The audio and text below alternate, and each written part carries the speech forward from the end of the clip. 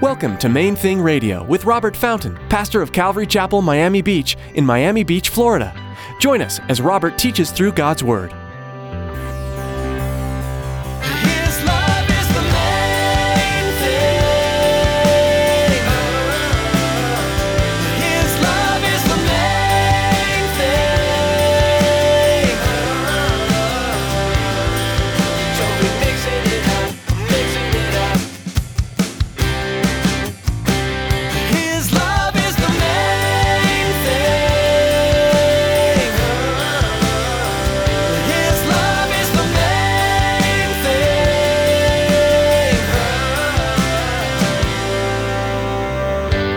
Listen to it.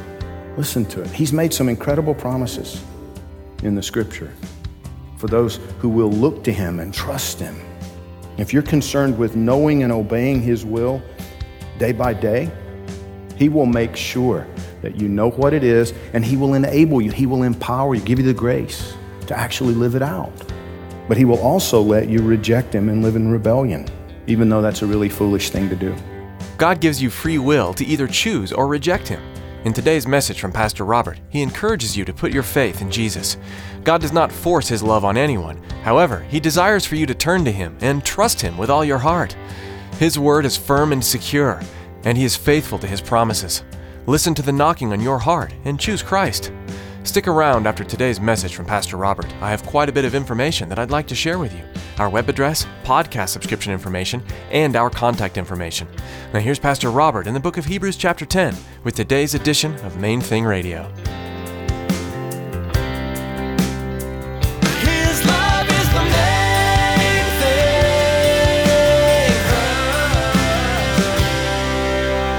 thing. Luke chapter 18.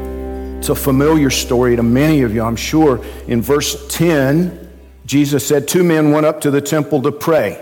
One a Pharisee, the other a tax collector. Now remember that the tax collectors were all thieves, and in those days, the way they were, I'm sure, paid a little something by the government, by the Roman government, but they were viewed as being traitors.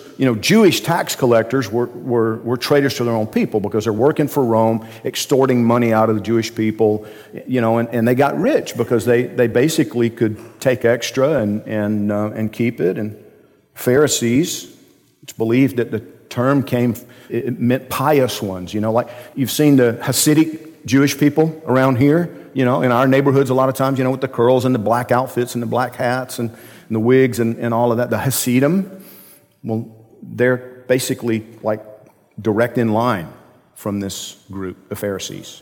Really serious about the law, really serious about studying the Scriptures. It was more important than anything else to them. So here you've got this Pharisee and this tax collector in the temple to pray. The Pharisee stood and prayed thus with himself, God, I thank you that I'm not like other men, extortioners, unjust, adulterers, even this tax collector.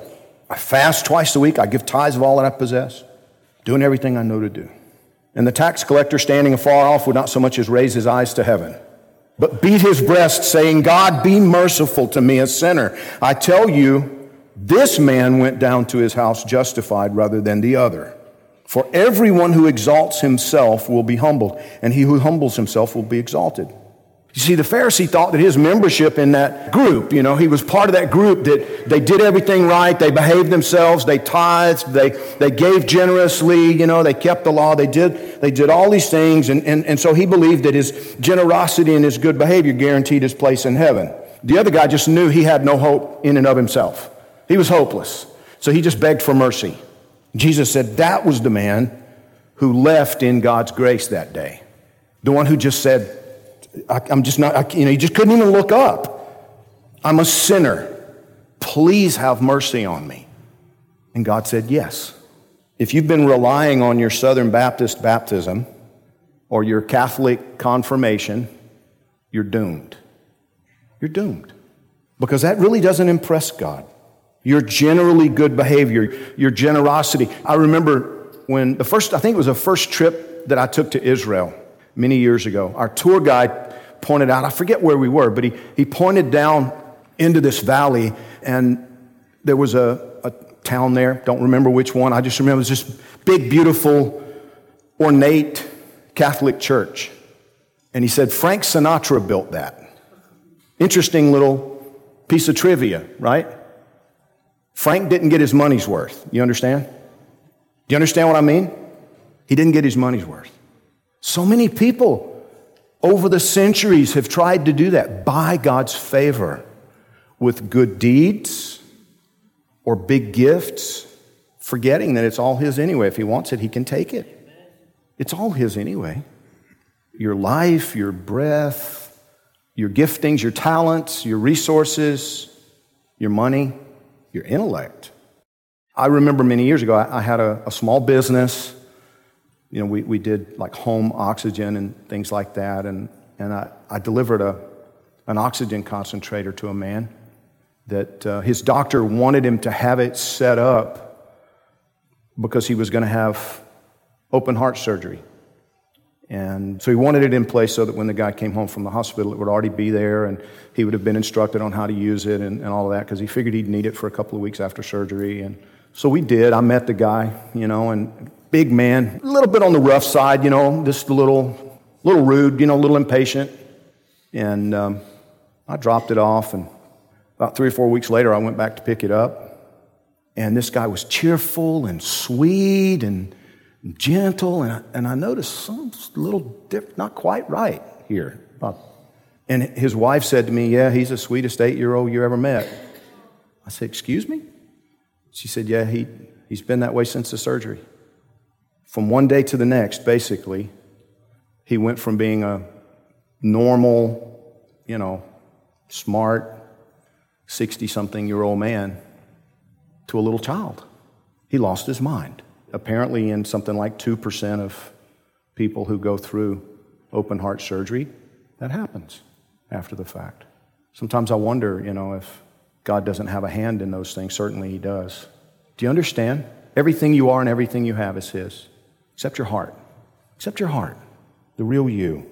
I've known a lot of people who call themselves Christians because they'd once been baptized or confirmed or, you know, whatever, but their heart was focused first and foremost on a plan which they had concocted and which they were attempting to live out, really without consulting God, just like expecting Him to bless their agenda, living with themselves at the helm, and without a U-turn, they don't even realize they're headed straight for hell when they die. Separation from God, because they're living right now separated from God. Do you understand? So if you're living your life right now basically separated from Him, kind of hoping He's tagging along back there somewhere, He's not. He's pursuing you. That's different, because that pursuit stops one day and He just releases you. Romans chapter 1 says that's His wrath. He just, okay, you wanted to be on your own, you're on your own. You wanted to be separated from me, so you are. And we call that hell. Matthew 7:22, Jesus said there are going to be a lot of people who will be surprised by that on Judgment Day. Do you remember the statement? Many will come to me saying, Lord, Lord, we did this, we did that, we did all these things in your name. And He said, I never knew you. One final example as we close. Ephesians 4:28, the Bible says, let him who stole steal no longer, but rather let him labor, working with his hands what is good, that he may have something to give him who has need. You know, very few Christians can honestly say that their primary motive for going to work every day is so that they have something to give away, something to share with people who have need. Very, very few Christians can honestly say, that's why I work, so that I have something to share. That's the motive for my education. It's the motive for my work, the motive for my job. And yet that's what the Bible says our motive should be. Not self-centered, others-centered. Jesus promised that all of your needs will be taken care of if you're looking to Him.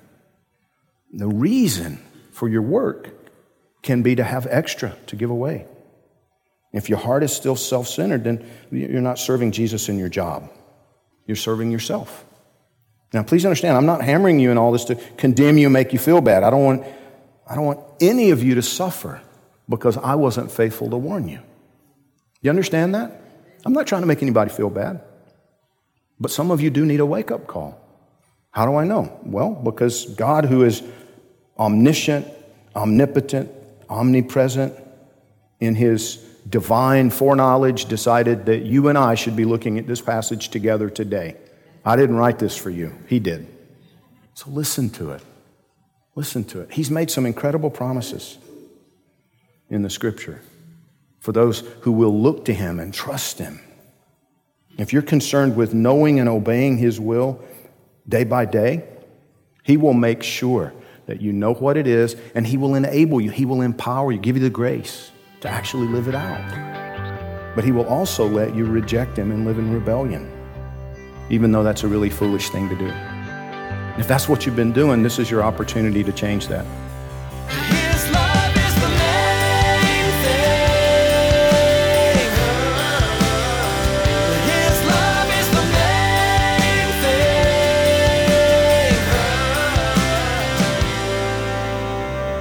The book of Hebrews contains a unique passage that is many times referred to as the Hall of Faith. This section gives us a synopsis of people who followed their Creator without knowing the end result, or with having each step laid out for them. It wasn't easy, and these icons of trust were definitely not without flaw. God used them, though, to accomplish great things in their time, and to set in motion pockets of kingdom work that would continue to change lives for countless generations to come. Did you know that you too can be counted in God's Hall of Faith? Today, you can choose to place Jesus first in your life. Even if you don't know where the road is leading, faith isn't easy, but Jesus is the greatest guide.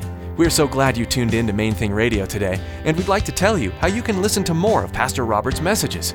Here's Tracy to share how you can subscribe to our podcast. Life these days moves fast. From one appointment to the next, most of us race through our days with blinding speed. Those in-between moments are great opportunities to connect with God. Subscribe to the Main Thing Radio podcast to enjoy messages like you heard today, anytime, anywhere. Simply log on to mainthingradio.com and click on the podcast button. Thanks, Tracy, and thank you for listening to today's edition of Main Thing Radio.